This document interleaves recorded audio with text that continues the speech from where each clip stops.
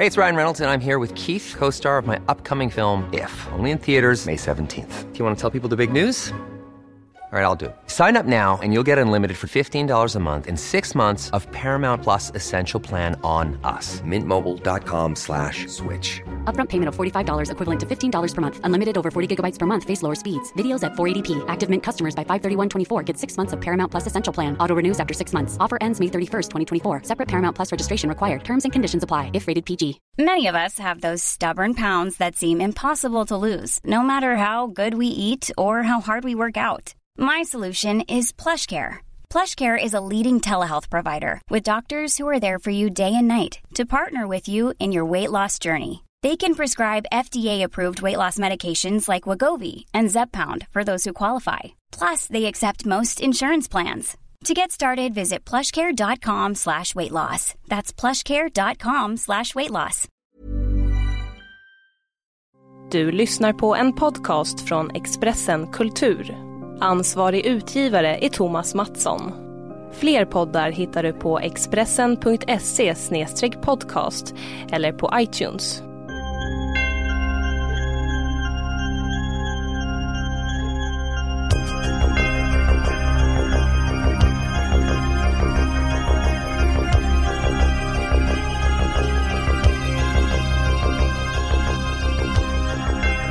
Du lyssnar på Hämndens timme, en podcast om häxkraft, kultur och politik som görs i samarbete med Expressen Kultur. Jag som pratar heter Judith Kiros och med mig har jag Mireia Echeverria-Gesad. Välkommen Mireia till Hämndens timme. Tack! Hur är det med dig? Det är bra. Jo men det är fan bra. Ja.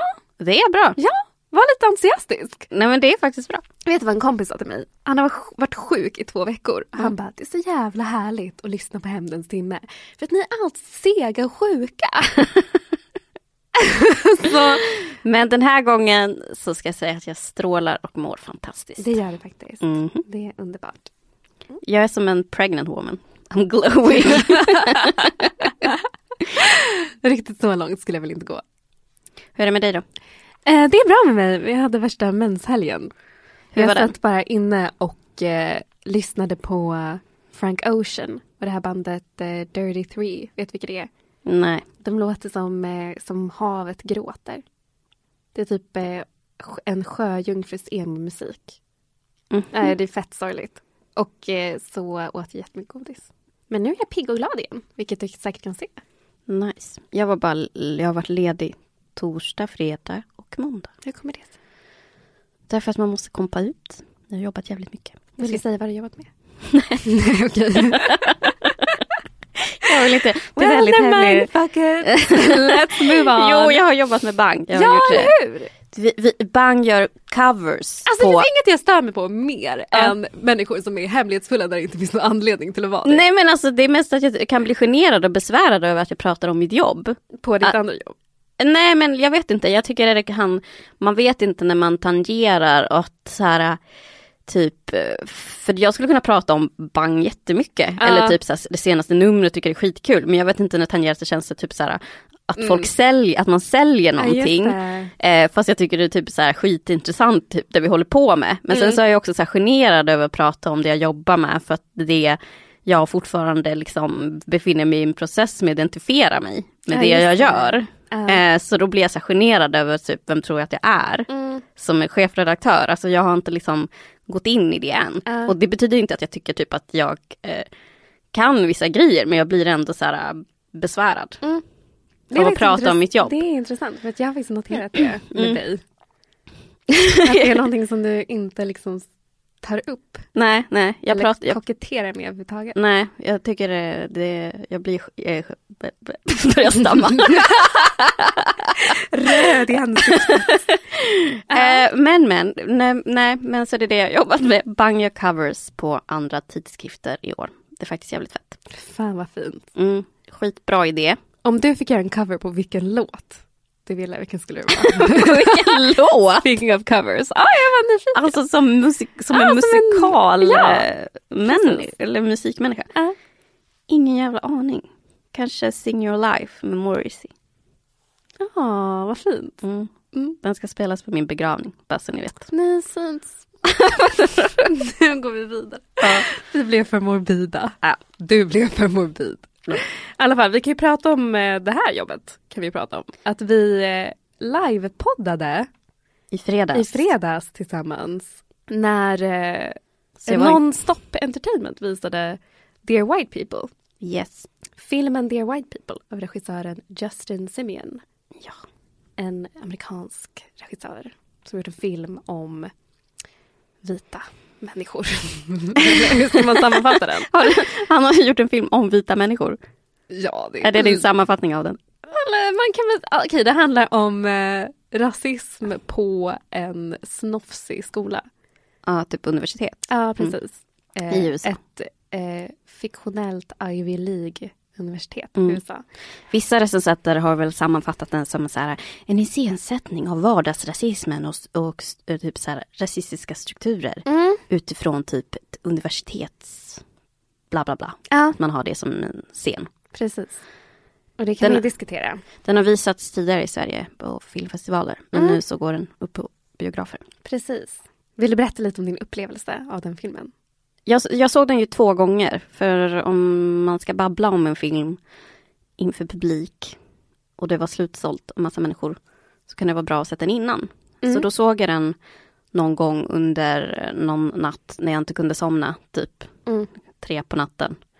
Och tyckte inte den var så bra. Jag reagerade mycket på formen, jag reagerade mycket på klippningen, jag reagerade mycket på dialogen. Formen så tyckte jag att det var väldigt liksom, lite för kantigt. Klippningen, jag tyckte liksom berättelsen var för seg och kronologiskt så här, utdragen. Den hade tjänats på så här, kapats några minuter här och var. Och dialogen kändes forcerad på ett sätt att filmen så gärna ville berätta om vissa strukturer och göra vissa politiska poänger. Att man lät karaktärerna säga analyserna istället för att man gestaltade liksom, det man ville berätta.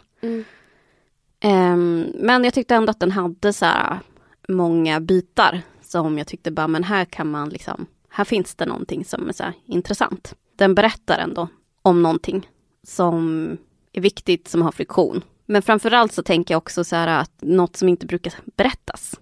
Och det är så här svårt tycker jag ibland att så här särskilja hur gärna man, alltså vad man saknar, alltså vad man har suktat efter ska finnas för så här litteratur eller konst utifrån hur man bedömer det. Att hur stor del av en som är så glad över det. Att bara gud, men de här grejerna, fan vad fett att det sägs. Versus bara, men hur var verket så här, egentligen? Och jag tycker kanske att de grejerna kan få mötas. Liksom. För nu så har den här filmen gjorts och den fyller ett behov hos en. Så här, ja, verkligen. På något sätt. Jag har ju ingen koll på klippning och nej, men jag har inte heller det. Jo, det har du ju visst. Alltså jag har klippt en gång på Windows Media Player. Det är jättedåligt. Men jag brukar tänka mer i termer av berättelse kanske. Så första gången klippning jag såg är den... berättelse. You know what I mean. Ja, men så när jag såg den första gången så var jag lite som, jag hade så här en distans till den. Jag var typ så här, om det hade varit jag som skulle gjort den här skulle jag framhävt vissa grejer, tagit bort andra grejer. Alltså så här, det fanns verkligen så här, vissa grejer som jag var så här, men den skulle kunna vara så himla bra och så mycket mer akut om man gjorde sig och så. Tänkte jag under hela den processen. Men sen såg vi den filmen igen under själva visningen. Och då hände någonting med oss båda två, eller hur Maria? Ja. Vad hände? Jag blev full. Vi blev fulla. Jag hade inte ätit så mycket alls på hela dagen och fick typ 4 glas vin. Eller snarare typ 2 muggar. Det var verkligen så här. Jättestora muggar. Det var som muggar. Vikingamjödbägare av plast.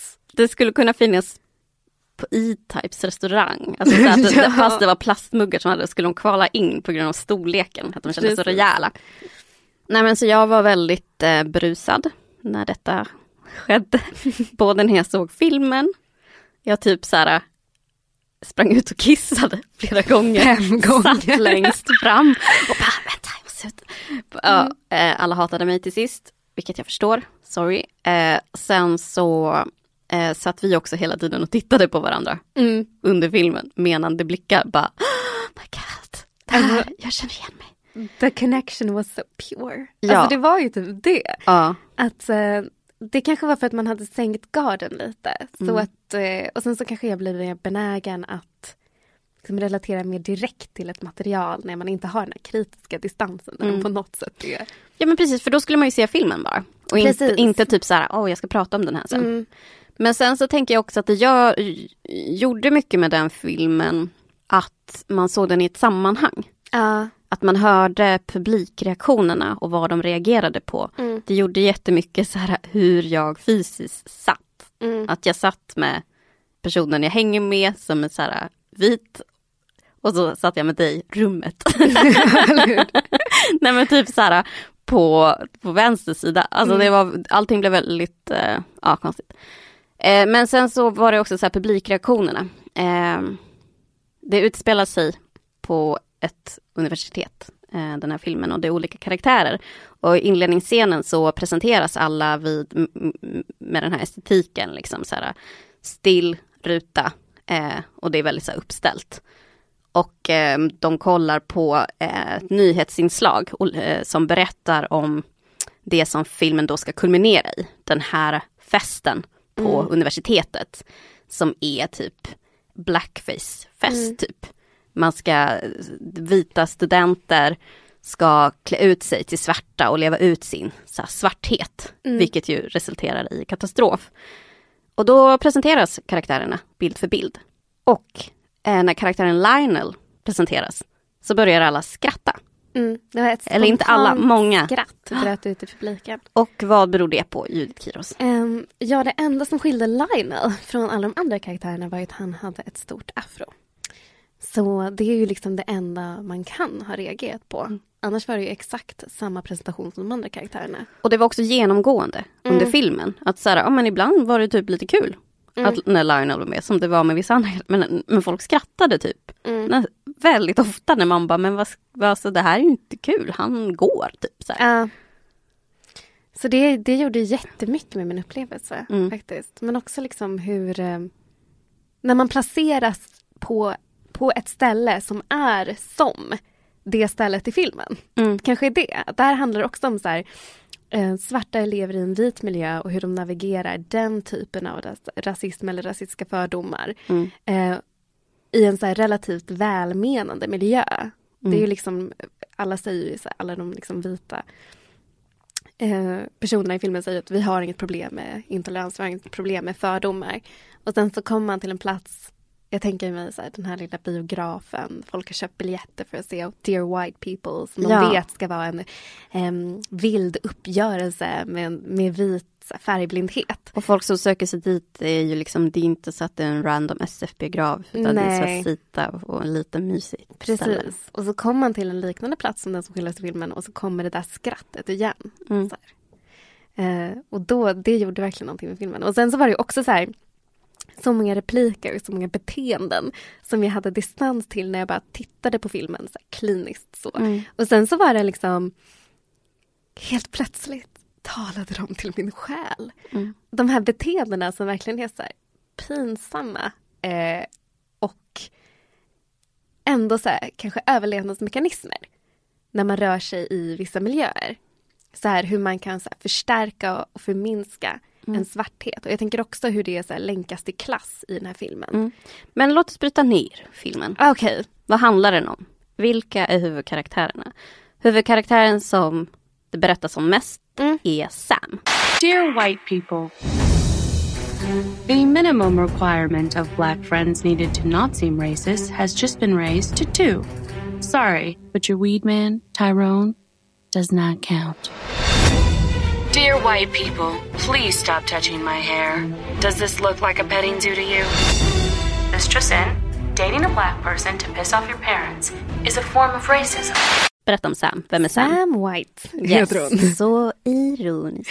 Ja, det är en person som går på det här universitetet som har en radioshow som heter Dear White People. Där hon informerar vita personer om rasism, typ.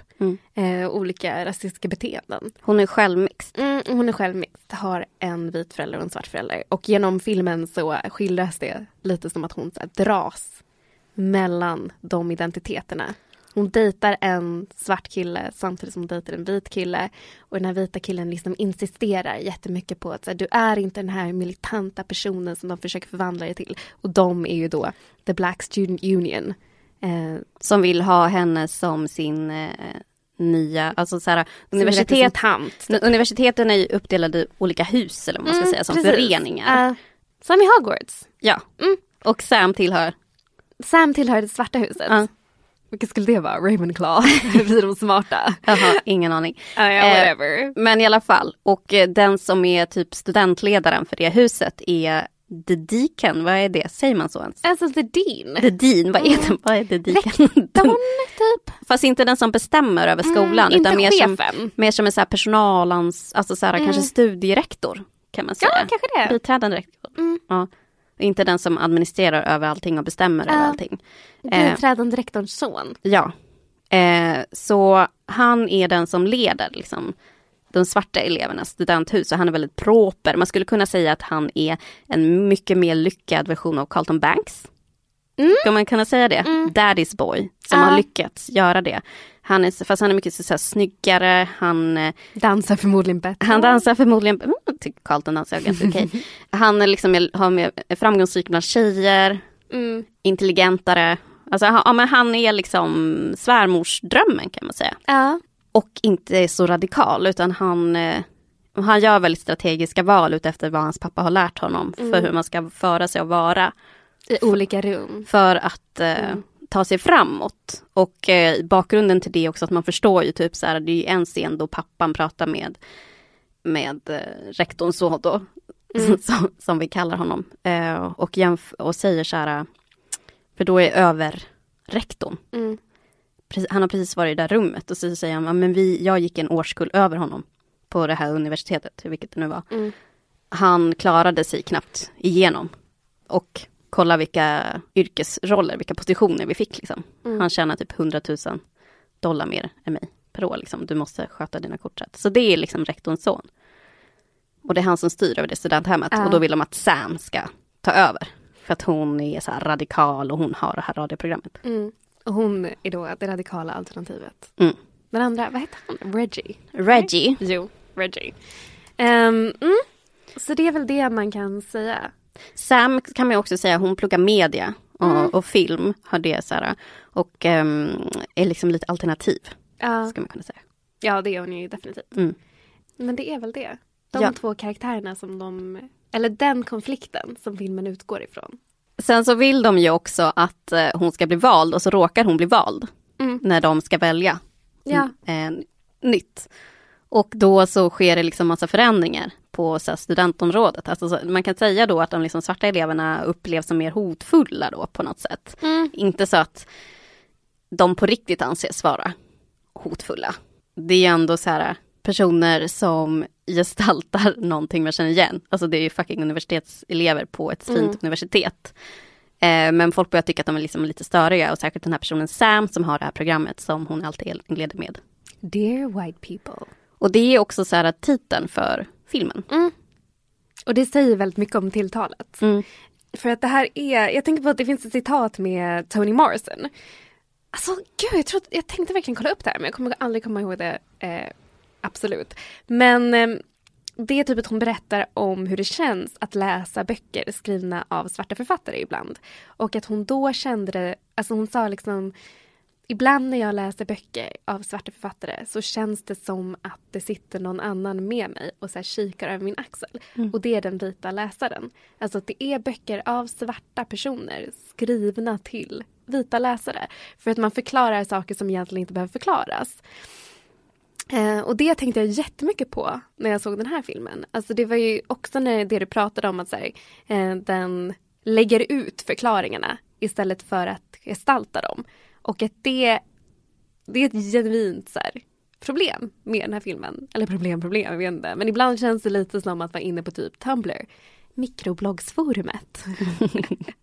Där det är folk som liksom har väldigt skarpa analyser och bara skriver ner dem. Och sen är det någon som säger, liksom läser upp dem. Men ja, så tänkte jag ju första gången jag såg den. Och den andra gången jag såg den så var det som att jag bara okej, I get it now. Det finns det här andra tilltalet också. Men det är det som kanske ligger mer under ytan. Och det kanske bara är det man får tillgång till om man ser filmen med så här vissa glasögon. Förstår du vad jag menar? Men jag tänker också så här, jag tänker att liksom titeln Dear White People är rubriken för filmen och också så här tilltalet. För jag tänker att just det är väldigt mycket som är riktat i den. Sen så vet man inte vad det beror på. Alltså det kan ha så här liksom produktionen, att producenter lägger sig i och vill att så här, en film ska ta en viss riktning och tilltala en bredare publik som kan tänka sig vara intresserad av något som utspelas på ett universitet och har typ en vit publik i åtanke eller något. Eller att man ska liksom få erkännande bland vissa kritiker som ska kunna känna igen sig i en viss publik. Men jag tänker ändå att jag tänker att det var en väldigt stor del av filmen som just hade det här Dear White People-tilltalet. Det är inte bara så här Sam, och det säger också någonting så här om hur liksom radikalitet gestaltas i den här filmen. Att det är Sam som är liksom någon så här medelklass unge, mixed girl, och som har det här programmet där hon typ rantar lite över vita personer som ställs mot rektorns son. Att det är liksom konflikten. Och Sam är det mest radikala. Och Sam är inte radikal. Nej. Hon gestaltar radikaliteten på ett precis sätt och kan laborera med den på ett exakt sätt för att kunna röra sig i de rummen och få status och cred i de sammanhangen. För att kunna fortsätta, alltså att man gör en grej på sin radikalitet. Ungefär som kanske du och jag gör. Precis, och det var väl det som smärtade andra gången man såg den. För i relation till Sam så hittar vi en karaktär som heter Coco. Och Coco var ju min favorit. Som också. Jag sa till dig då, I'm in love with the Coco. But I don't see what the point is in blaming white folks for everything. Your hair is so cute. Is it weaved? Weaved. It's weave. Noun. Present tense. Hon är väldigt mörk i hyn och medveten om det. Och det är ju en statusgrej. Att hon har lägre, det är ett sätt att signalera lägre status i svarta kretsar. Det är en sån typisk issue som finns. Det här med att ju mörkare hy man har desto längre ner hamnar man i hierarkin. Och hon har också en arbetarklassbakgrund till skillnad från Sam. Och hon försöker hela tiden laborera för att komma närmare makten, för att komma närmare vitheten. Men hon misslyckas hela tiden och straffas för det. Och det gör ju Sam också. Sam gör det på ett sätt som lyckas. Och som publiken tycker lyckas. Och som också så här, i filmen många, alltså liksom bland karaktärerna tycker lyckas. Men Coco, hennes misslyckade sätt att liksom söka sig till vitheten som beror på så här, ja men hon laborerar med det helt fel. Bestraffas både av karaktärerna i filmen men också av filmen, tycker jag. Och jag tänker typ... Vad gör hon för fel? Ja, hon tar i för mycket. Det är väl det. På, hur då? Hur gestaltas det? Det gestaltas som i att hon lägger sig till med ett så här överklassmaner. Har en så här extrem distans till sin bakgrund. Hon har på sig en weave. Alltså rakt, långt hår. Som då är insitt. Till skillnad från Sam som har sina natural curls. Och ja, det är väl typ det. Hon avfärdar också svarta killar. Säger I don't usually like black guys till en svart kille. Och det är så intressant där för att sen på slut, okej, nu spoilar jag ju. Men en person som gör den resan som Coco drömmer om är ju Sam. Och det är någonting som så här, för ja, Sam dras ju mellan sin snygga svarta kille och den här trista vita killen som är typ så här, har en nyckel. Men jag tycker halsen. Både Reggie, alltså Reggie var men det är inte Reggie, han den andra. Eller var det Reggie? Reggie är väl den radikala killen. Ja, okej, han. Ja, han är ju också skittråkig. Alltså jag är ledsen. Snyggare. Ja, det var han. Den andra hade ju bara den här nyckeln kring halsen. En symbol för vita killar överallt. Den vita diasporans främsta minnesmärke. Nej, men precis. Läderband. Och hon har relation med den här vita killen från början i filmen, kan man säga. Man fattar att de är ihop och har något så här. Men att den relationen också är lite dold. Och sen så typ blir hon uppvaktad av Reggie som vill att hon ska bli något så här, den radikala ledaren. Och det är då som hennes vita kille säger så här: du är inte den de vill att du ska vara och göra. Du är inte så här radikal. Du är Sam som typ får mig att le. Alltså typ så här, och hålla ett sånt där fint boyfriend-tal. Som man bara, I see the real you. Ever catch yourself eating the same flavorless dinner 3 days in a row? Dreaming of something better? Well, HelloFresh is your guilt-free dream come true, baby. It's me, Keke Palmer. Let's wake up those taste buds with hot, juicy pecan-crusted chicken or garlic butter shrimp scampi. Hello Fresh. Stop dreaming of all the delicious possibilities and dig in at HelloFresh.com. Let's get this dinner party started. Hey, it's Ryan Reynolds, and I'm here with Keith, co-star of my upcoming film, If, only in theaters May 17th. Do you want to tell people the big news? All right, I'll do it. Sign up now and you'll get unlimited for $15 a month and 6 months of Paramount Plus Essential Plan on us. Mintmobile.com/switch. Upfront payment of $45 equivalent to $15 per month. Unlimited over 40 gigabytes per month. Face lower speeds. Videos at 480p. Active Mint customers by 531.24 get 6 months of Paramount Plus Essential Plan. Auto renews after 6 months. Offer ends May 31st, 2024. Separate Paramount Plus registration required. Terms and conditions apply if rated PG. I'm Sandra, and I'm just the professional your small business was looking for. But you didn't hire me because you didn't use LinkedIn Jobs. LinkedIn has professionals you can't find anywhere else, including those who aren't actively looking for a new job, but might be open to the perfect role, like me. In a given month, over 70% of LinkedIn users don't visit other leading job sites. So if you're not looking on LinkedIn, you'll miss out on great candidates like Sandra. Start hiring professionals like a professional. Post your free job on linkedin.com/achieve today. Men jag tycker bara att det är så här, i det förhållandet mellan de två karaktärerna, så är det också så här, jag tycker ändå att så här, I don't know om det var det som han verkligen ville göra. Men för mig ledde det till att jag satt och tänkte jättemycket på så här, hur man pratar om internaliserad rasism. För att det är någonting som man oftast är inom antirasistiska kretsar och även utanför diskuterar som någonting liksom att man växer upp och liksom kanske inte tycker om sitt hår eller sina drag etc. etc. Men i den här miljön som han placerade det här i, alltså regissören, så ser man ju också att det blir ett så här verktyg för att klättra. Alltså att man belönas ju för det. Man belönas ju för att försöka skapa den distansen till sin bakgrund, sitt utseende med mera och andra av en sort. Men det gäller att så här, kunna göra det rätt. På rätt sätt. För att för det Coco gjorde, det var ju att hon totalt gjorde avkall ifrån det. Vilket ju inte går. Nej. För att det går inte. Så här. At the end of the day she's still black. Ja, precis. Medan Sam hon laborerade och använde sig av det som ett vapen. Rent intellektuell men också så här men imponera på andra och bygga en status på det. Och det är det som jag tyckte gjorde så ont att se. För det var som att jag stirrade in i en skrattspegel. Som bara, men är inte det här du? Är inte du också den lilla fejkradikala medelklassungen som kan förhöja eller så här, förstärka din svarthet inom antirasistiska kretsar? Men om du inte gjorde det skulle du också kunna förminska den, kunna dra det tillbaka. Visst, at the end of the day you're still black. Men det är någonting du kan laborera med. På grund av att du har ett kapital på grund som av att Sam jag har har, den bakgrunden. fast som Coco inte har.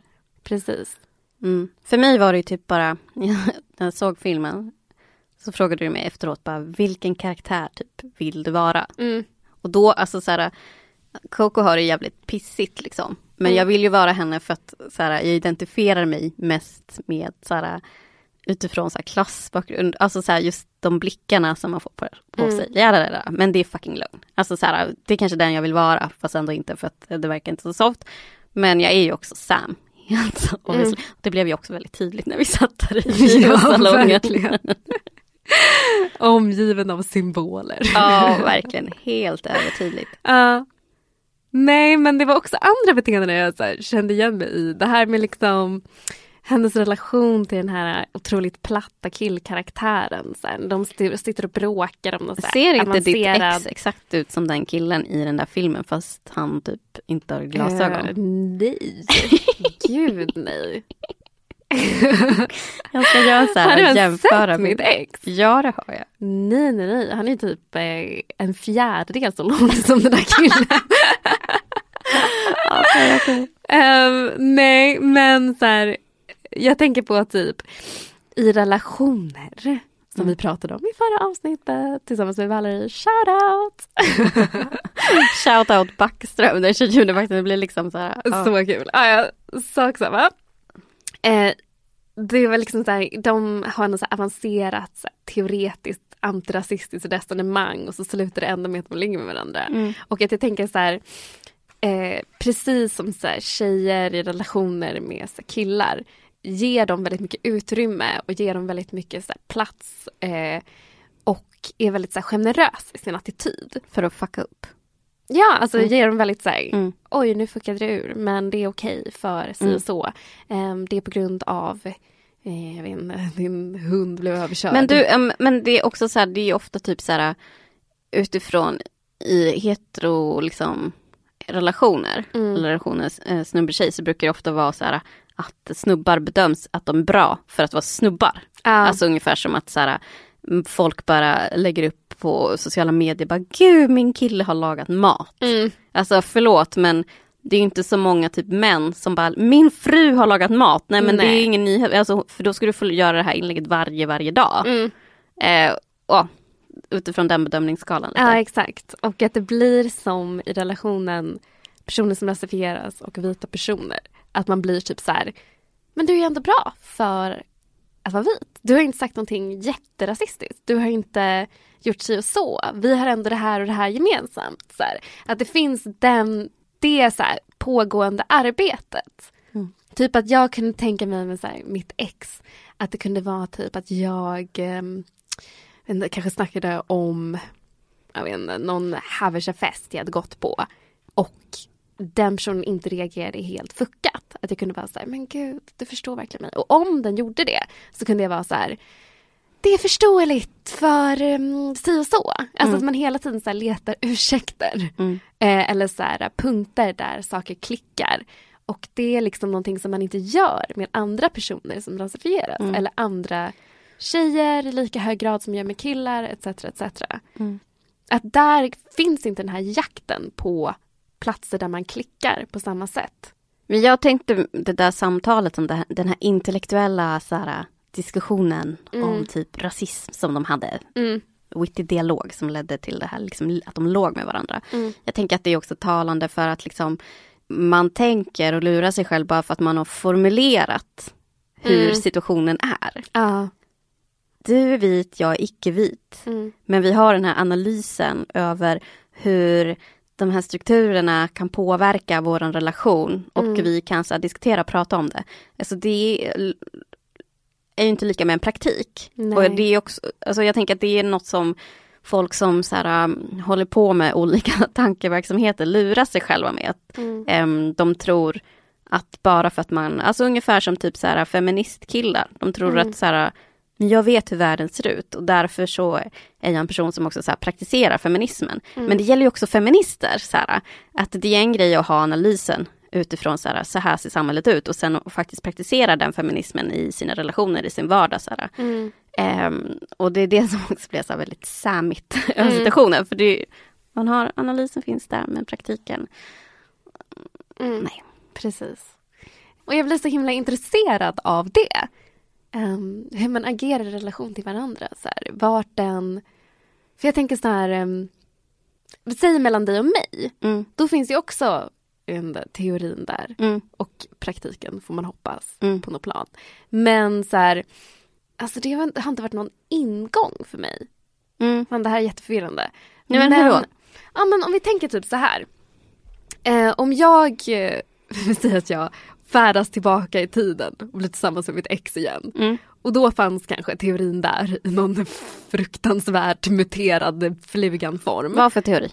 Ja, men feministiska och antirasistiska teorin. Alltså han var ändå med på flera analyser. Och sen när den fallerade, då var det som att det var så här, men det händer på grund av de här sakerna. Men när det gäller exempelvis vår relation, då var ju, tänker jag, teorin där redan från början. Så här, det var ingenting vi behövde utarbeta tillsammans. Men det här letandet efter punkter där man klickar var inte där på samma sätt. Fattar du vad jag menar? Typ det känns som att i vår relation så började vi redan med teorin. Det var typ den vi hade skrivit under på. Sen kom det här, så här sökandet efter, jag vet inte, barndomsminnen. Tripper, så helg, jag vet inte, vad du gjorde på helgen, bla bla, vilka filmer du kollar på. Vi inledde ju också vår relation för att vi skulle starta rummet. Ja, precis. Men att jag blir så här intresserad av den skillnaden ändå. Typ att det tog mig evigheter att veta hur många syskon du hade. Det visste ju inte jag hade ingen aning. Hur många har jag? 4. Nej, 3! Uri, Carolina och Manne. Shout out till er. Jag räknade in vilka. Shout out till vilka. Ja, men då är det som att jag så här lärde känna dig som feminist och antirasist först och främst, och inte som människa först och främst. Och att i den här filmen så illustreras det också väldigt tydligt. Alla hennes svarta kompisar, Sams svarta kompisar, har hon på grund av det sammanhanget som hon verkar i. Och alla hennes vita kompisar har hon valt. Fattar du? Fattar! Gud vad jobbigt. Det är sant. Det här är helt sant. Typ nästan alla personer jag har valt själv. Alltså övervägande är vita. Och personer som reserveras är sådana bara som jag liksom får ut någonting typ materiellt av. Kan man säga det? Ja, det kan man säga. En plattform, en podcast, en vad som helst. Eller typ i ett politiskt sammanhang. Och sen när man drar sig tillbaka. Vad du jobbigt. Det här var jätteroligt. Och sen när man drar sig tillbaka, som Sam gör i filmen. När hon är så här, jag orkar inte, jag måste få chilla och ha det lugnt. Då gör hon det med sina vita personer. De vita personerna som hon älskar. Vad för slags personer tror jag har hängt med hela helgen när jag vilat upp mig? Men jag tycker att den rörelsen är så intressant. Och det är så här, det tog tid för mig att så här, sätta fingret på det. Men det var något som gjorde mig så här riktigt illa till mots. Och då, det var det. Men varför vill man vila i det? Alltså för att jag tänker att det måste ju ändå vara liksom så här, för det är inte så att man går runt och känner sig stel. Nej. Förstår du? Det är alltså jag har haft världens bästa ledighet. Ja. Nej, men alltså det är för att det är de som är valda utifrån hur de är som personer. Fattar du vad jag menar? Att det är så här, gud, jag tycker om att hänga med dig. Därför umgås vi. Medan så här, de personerna som associeras i ens närhet kanske det är så här, dig tycker jag om att jobba med. Och då väljer man inte att sitta och så här, ta det lugnt. Men också så här att det behovet av till exempel det vi gör nu. Det här samtalet kan vi inte ha med de personerna som vi har valt, de flesta av dem. Nej. Så det finns ju ändå en avsaknad av vila i de relationerna då. Fast är det här vila? Det vi gör nu? Men det finns inte det jävligt jobbigt? Men det finns ett behov av det. Alltså som är undertryckt i de relationerna. Och vi måste få så här vrida och vända på det och laborera det med varandra.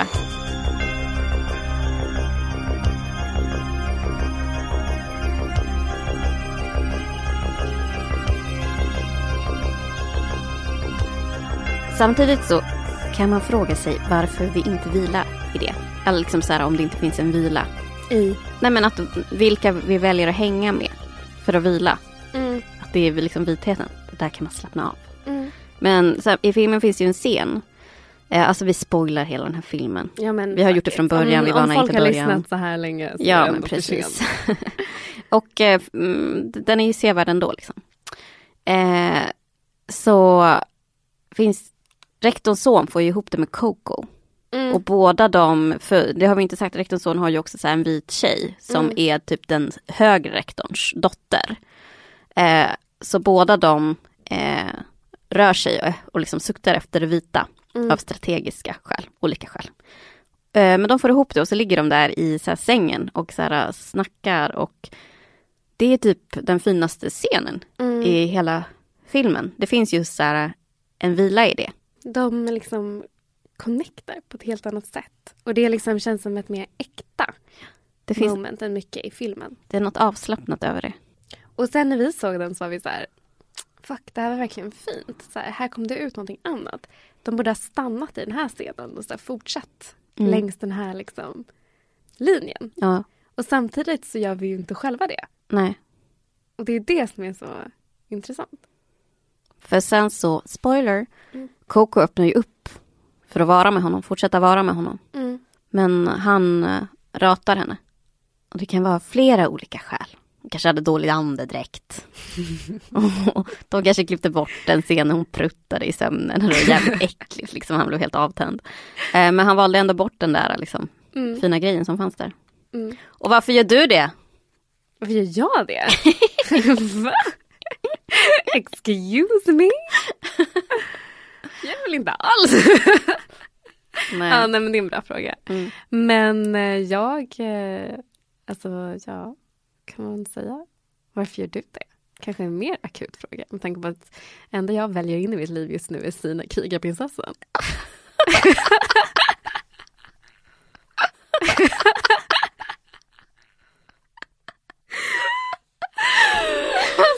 Sån tjej. Nej men alltså jag gillar kaviar.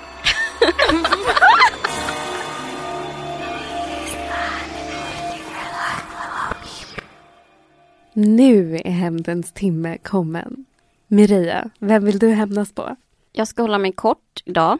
Jag vill hämnas på journalistik som i sin naivitet säger att försvaret är naiva när man råkar sälja lite bandvagnar till Tjeckien som det visar sig att de säljer vidare till Irak. Oj, vad händer där? Det är bara sånt som råkar hända. Det är alltid bara så att Sverige råkar sälja vapen och lite allt möjligt till länder och sammanhang där Sverige säger sig inte vill sälja vapen till. För att vi har en sån god moral och vi har inte alls några ekonomiska intressen eller strategiska intressen i den här världen av att vissa länder har vapen eller inte. Eller att vi till viss del kan konsta på oss att vissa har vapen som dödar sådana som vi tragiskt ser går bort i nyhetsflödet. Lyssna på det här så ska ni få höra. Han som sålde dem då på Försvarets materielverk då, Jan Willau, men han känner sig lite lurad för att jag har ju också tittat på hela den här konversationen som de har fört med alla dokument som ligger bakom, och där finns det ju inte ett spår av att de säger att de ska säljas vidare. Så de känner sig lite lurade. Samtidigt ska man väl säga att från när jag har tittat på det här så tycker jag, så kan man kanske säga att de har varit lite naiva. Där kan man höra den här P1-journalisten som bland annat var med, tror jag var en av dem som så avslöjade så Saudi-affären. Alltså så här, att Saudi liksom vapengrejen. Och ändå talar om att liksom försvaret liksom bara var lite naiva, de råkade bli lurade här. Vilket är konstigt. Hade de bara petat lite, ställt lite fel frågor, så hade de ju fått svar. Men nu gjorde de inte det för de var naiva. Som att så här, men de kanske inte gjorde det för att det inte fanns ett intresse av att ta reda på det. Man kanske visste det. Man typ kunde säkert läsa det på fucking hemsidan för det här företaget. Vart de här jävla vapnen skulle gå. Dessa små bandvagnar. Skitsamma, så det är det jag vill hämnas på. Jag är skittrött på... Vad är din hämnd? Jag är jättetrött på den här bevakningen. Så här, att man inte ser så här, bakomliggande intressen till vad för saker sker. Det är liksom ingen jävla slump. Sverige är inte det här goda landet i världen. Alltså det finns andra intressen varför saker och ting sker. Man råkar inte göra fel flera gånger. Så min hämnd är att dessa människor som talar om Sverige som detta rena, goda land, som inte har några dåliga avsikter alls i världen, eller vi tjänar lite pengar, lite skottpengar, själva kommer att bli så naiva som de säger att försvarsmakten och försvaret är. Vilket innebär att de kommer att till exempel gå ut och bli avlurade sina fickpengar. De kommer råka ut för massa sol och vårare. De kommer gå på alla aprilskämt som kommer snart. Och de går runt med så här strumpbyxor över skallen och tror att det blir färg-tv. Så vi har redan färg-tv. Allt det kommer drabba er om ni fortsätter med den här slappheten ni håller på med. Jag orkar inte. Judith Kiros. Vad eller vem eller varför vill du hämnas? Häromdagen satt jag inte ett ont anande och tittade på Grammisgalan 2015. Jag förväntade mig att bli irriterad. Jag förväntade mig att bli road. Jag förväntade mig gubbig raprock musik som framfördes av killar i solbrillor inomhus. Och jag fick allt det och mer. Var just det med? Ja, det var med. Va? Ja, det var det. Just det? Nej, vadå? Vad är just det? Det är ett band. Jag tror du sa just det. Det lät som att du beskrev just det när du pratade om brillor. Nej, det var något annat och killar inomhus. Band. Det finns ju massor med sådana band. Som hade någon rivig låt som de inledde Grammisgalan med. Ja, i alla fall. Men vad jag inte förväntade mig, Maria, det var att få en bit av min identitet fråntagen mig. Vad hände? Gina Dirawi sa att Miley Cyrus var en representant för oss med stora rumpor. Miley Cyrus. Cyrus. Popartisten Miley Cyrus. Nu tänker jag så här. Eftersom jag har det här nyhetsinslaget i huvudet. Kan det inte varit så att hon var ironisk? Det tror jag absolut inte. Hon var inte det? Jag tror inte det. Hon menade allvar? Jag tror att hon menade allvar. Miley Cyrus? Ja, varför skulle hon göra så ironisk över Miley Cyrus rumpa? Men hon menar allvar. Jag tror att hon menar allvar. Vi måste lyssna på det här. Big bottom ladies har mycket att tacka Miley för. Och den ena är rumpan. Jajamensan, rumpan har aldrig varit så stor. Nicki Minaj, Miley Cyrus och Kim Kardashian gav stjärten ett ansikte. Men det som det här fick mig att vakna till över, det var det här. Nu har det varit en debatt i svensk media om cultural appropriation. Och när jag säger debatt menar jag att Fredrik Strage har skrivit kanske 15 000 krönikor om varför cultural appropriation är dumt och inte finns. Och alla kulturer borde låna av varandra. Och det finns ingen maktrelation däremellan som gör att vissa tjänar på uttryck som andra straffas för. Han är en vit kille som älskar hiphop som försvarar sin rätt. Och han är en vit kille som älskar hiphop. Säkert.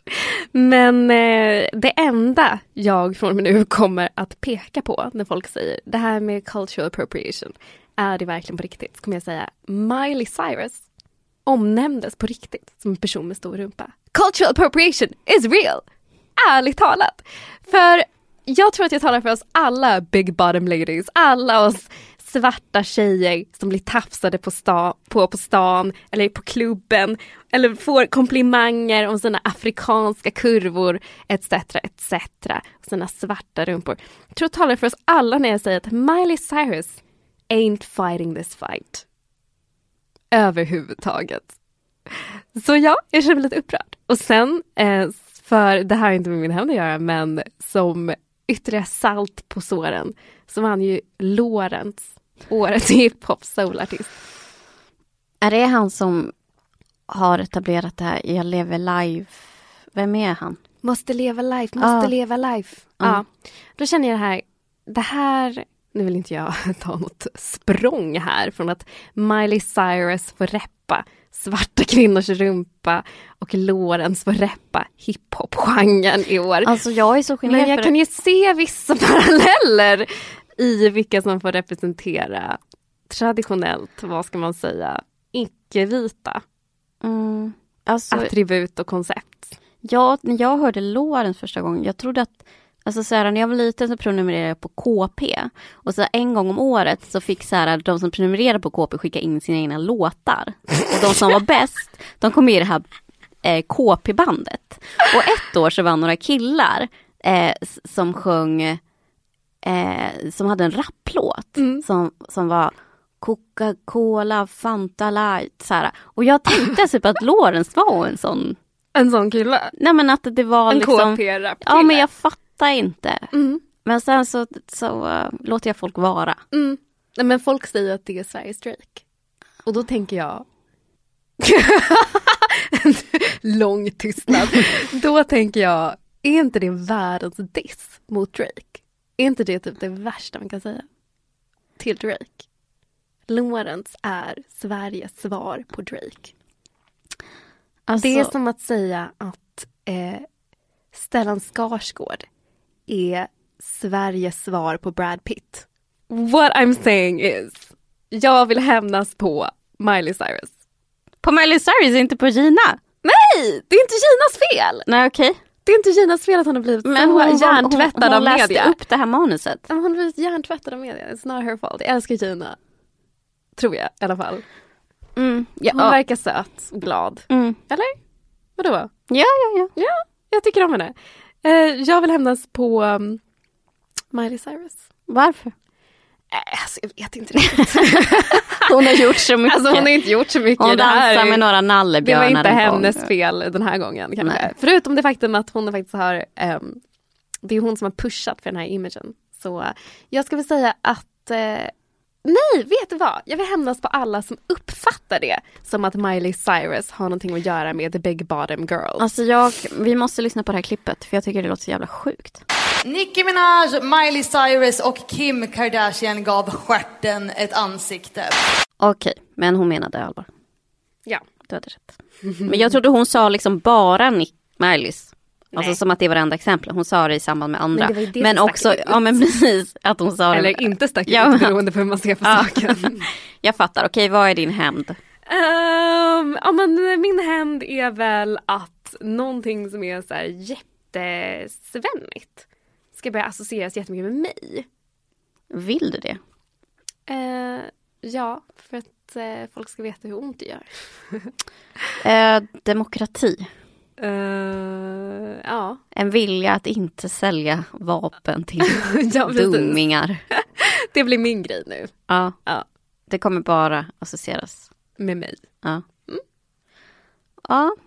Ja, bra Judith. Vi har tagit oss igenom ännu en hämndens timme. Jag heter... Nej, för fan. Nu, alltså jag tar förlåt. Det är du som ska avrunda här. Du har lyssnat på hämndens timme med mig, Judith Kiros. Och med mig, Mireia Echeverria Quesada.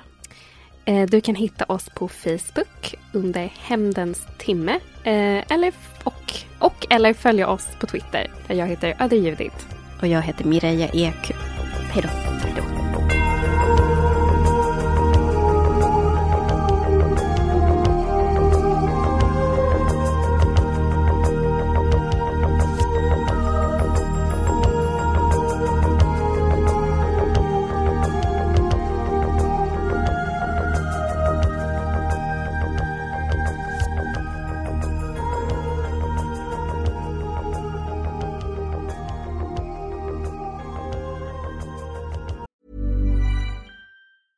Hey, it's Paige DeSorbo from Giggly Squad. High quality fashion without the price tag. Say hello to Quince.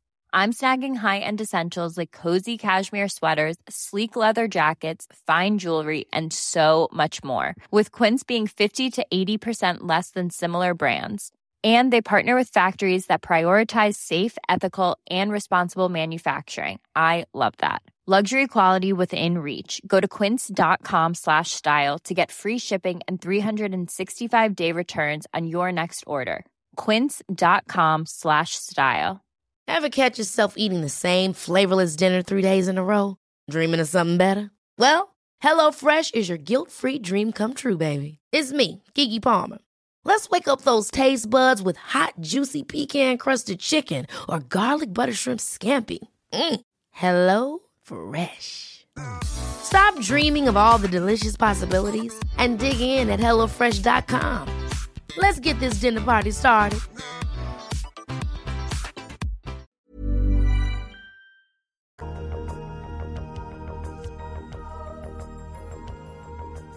Du har lyssnat på en podcast från Expressen. Ansvarig utgivare är Thomas Mattsson. Fler poddar hittar du på expressen.se/podcast och på iTunes.